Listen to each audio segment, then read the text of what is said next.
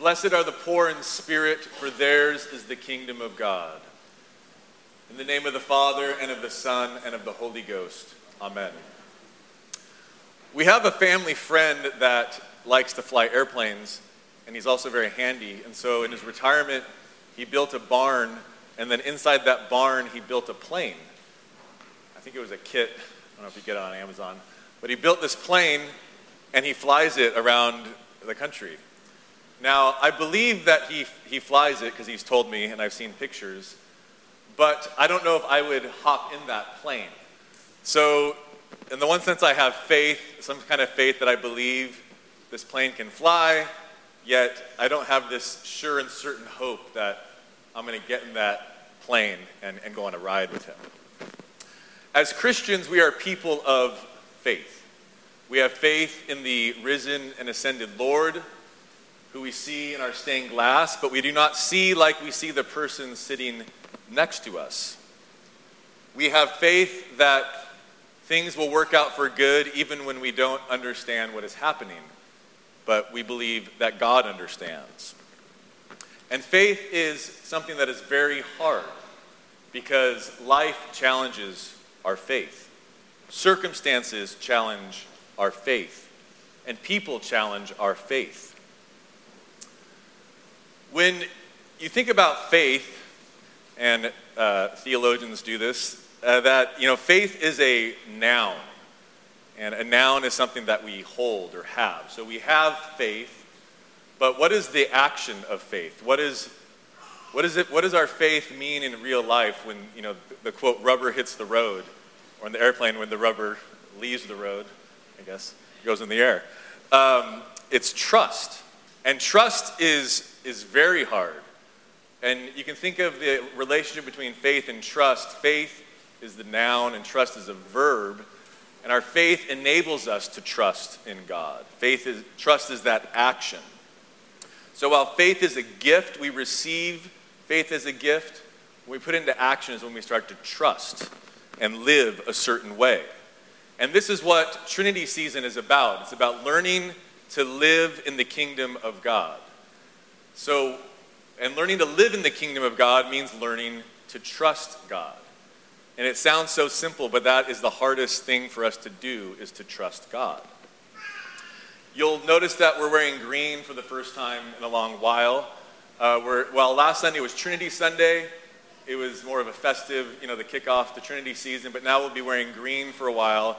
And the common theme in Trinity is growth in our faith, how to live day to day in the kingdom of God. So what is the kingdom of God? We hear the term all the time. Some say it's the main theme of the Bible. It's definitely the main theme of the Gospels. A simple definition is given to me, can't remember who, but that the kingdom of God is the realm or the reign. You think of a king reigns over a territory. The kingdom of God is the place where God reigns, where God is king. We say, well, that's everywhere. But the way we live sometimes like we're living in the kingdom of self. And so that is where our lessons come into play this morning. The kingdom of God is a mystery.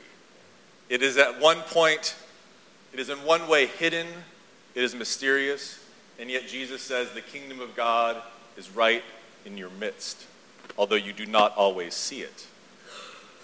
In our epistle lesson this morning, we see some contrast between self and God.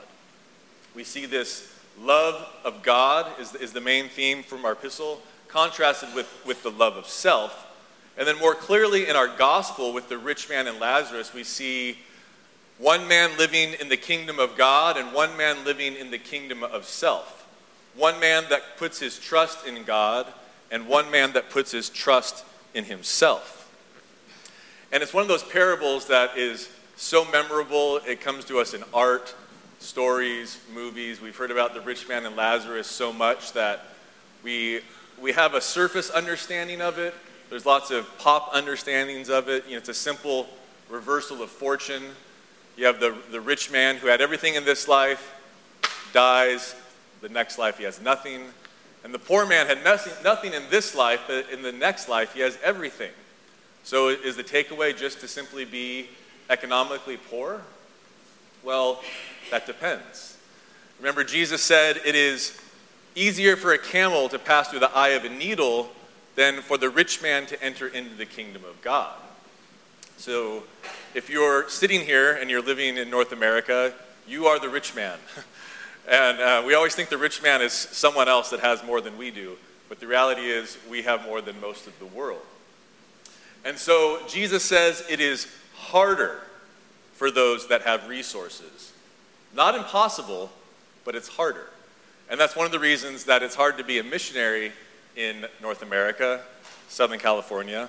When it appears on the surface that we have everything, we have physical things that we know how they work, we understand our economic system, we understand how to get somewhere, how to get something.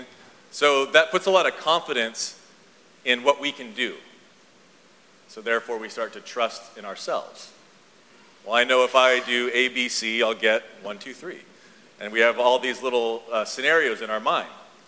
But the economics of the kingdom of God are different than the economics of this world.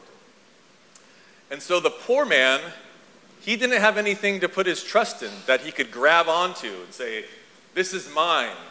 I can do this. He hasn't accomplished anything, most likely. He doesn't have anything. He is the last, the least, and the lonely. He is poor in spirit because he is poor in economics. And so the challenge for us is, how do we develop a poverty of spirit so we can enter the kingdom of God? First, we can start to pray that our faith will develop into a trust.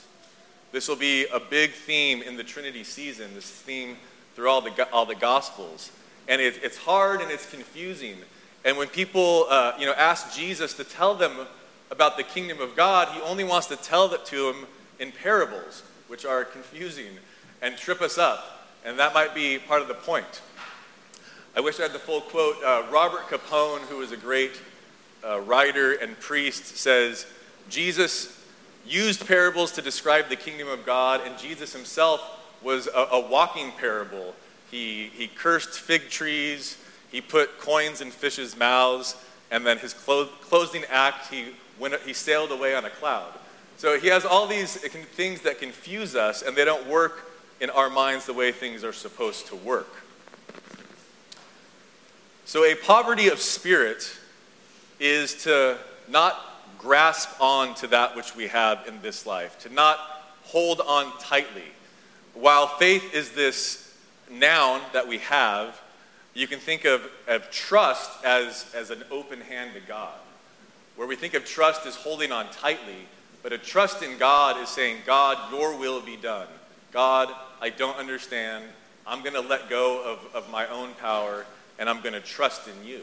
So it's this open hand to God, which when our hand is open, it holds nothing. So when our hand is open, we're putting trust in nothing that we have, except what God has given to us. So as we enter into the Trinity season, we might want to think about what things that we have that we're putting our trust in that is an impediment or a roadblock between growing closer to God. And so that is our challenge, is to not put these roadblocks that we have, because we all have more resources than any other generation. And these resources and skills that we have trip us up. They give us the illusion that we can trust in ourselves.